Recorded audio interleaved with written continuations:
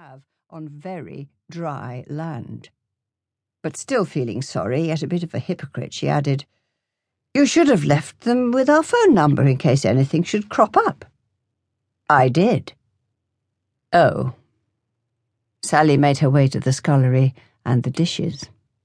Then, by way of an enticement, she said, "If you got on with the painting and finished the house this holiday, it would leave you clear next year, and we could—" The chair scraped hard on the lino.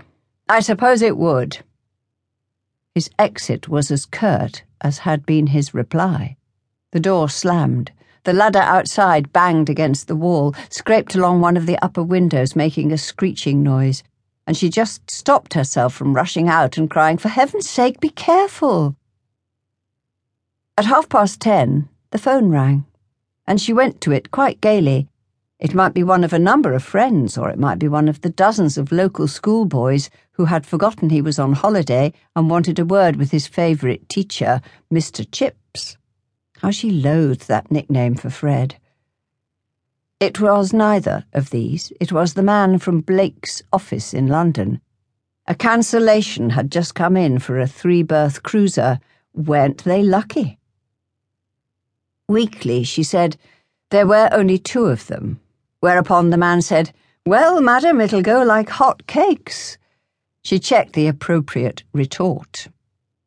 The phone was in the hall, and her husband had a phobia about it. Nothing would induce him to answer it, even if he was passing when it rang.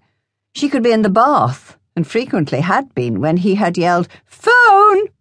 and she'd had to tear downstairs, wet and shivering in her dressing gown, and answer a boyish squeak, inquiring for Mr. Chips. Now, to get from the top of the ladder to her side, he must have leapt down the 14 rungs, and he arrived just at the moment when a great temptation was not only assailing her, but had all but conquered her.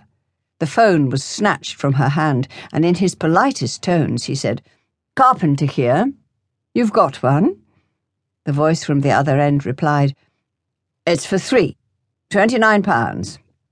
Dogfish 3, that's its name. Lovely little craft at Oulton Broad." "Good.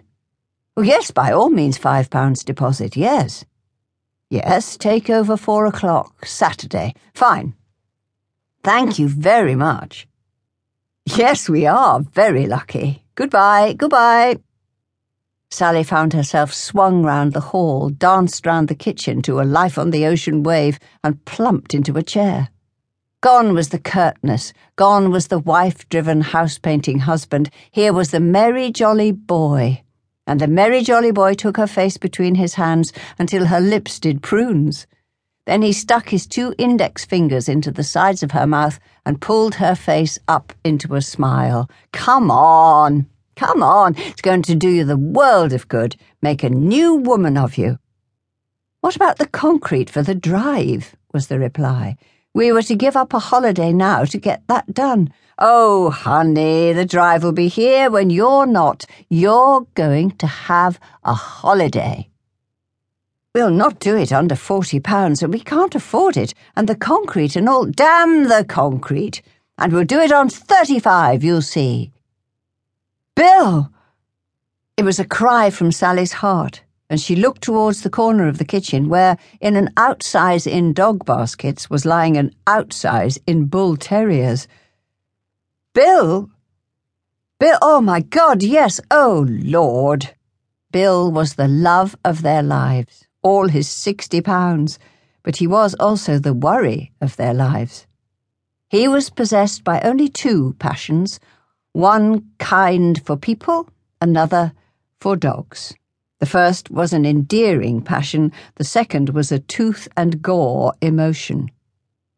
Bill's temper had been broken completely when, as a pup, his best friend, a big Labrador, turned on him over the small matter of a bone and left his face in ribbons. From that day, every dog became suspect, and a great deal of the carpenter's life was spent keeping Bill in the garden and other dogs out. At this point, Bill rose, waddled over to them with his hippo roll, stretched out his back legs, and laughed. "We could try the pointers. We could say he's quietened down. You know he